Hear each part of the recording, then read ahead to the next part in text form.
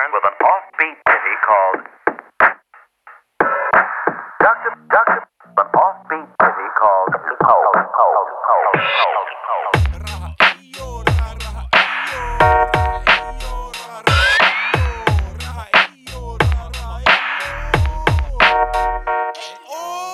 Ei oo mulla vittu massi yhtä mihinkä. Pitäis panna duuni, että loppu sitä vikinä. Tuet myöhässä ja vuokrakin on rästissä, mut ei kiinnosta vittukaan me videopelle läpsimä. Kaupassa tuotteella on likohintoo, päivästä aikaan kaupan nurkalla myymässä kukintoa. Ei se hupi joku kalastukseks lupi oo, eikä kämpillä oo jumassa missään pudi oo. Sixpackin saa nykyään lavan sijasta, sähkökä on nykyään mitä ilmasta. Kämppä pimeänä ja kylmähän nyt on niin, sama kuin vetäs kesällä vissy ja myynt honi. Ostoksilla on monesti ravattu, kaupasta monta kertaa tuotet hihassa on karattu.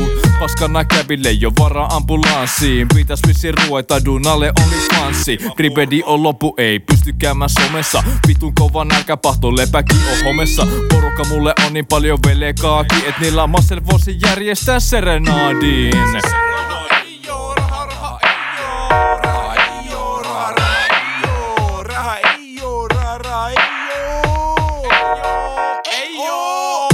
On kaiken kiva duunattu, kaikki massit tuhlattu, eikä oo vasta ku kuun alku.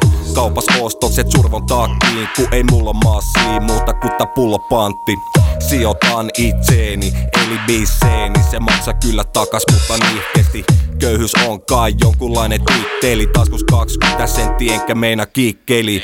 Saa migreeni kunnes mietti rahaa, koska sitä ei oo, siksi on sitä mieli paha. Jatkuvasti negatiivinen mieliala, koska joka päivä perse auki kieri samaa rinkiin. Ja totta vittu sos on mahdollista, meikä aiko tinki, eikä maasit riitä silti. Jotenkin vaan tuppa ole aina vittu tiukkaa, siksi vaihtoehdot ylessä on pöllitä piuhaa. Ei turha paljon katella tilisaldo, lähen kyllä doka, jos joku vaan tarjoo. Sitä kassa jonas paha seisoo, vara ees kala keittoon, koska raha ei oo.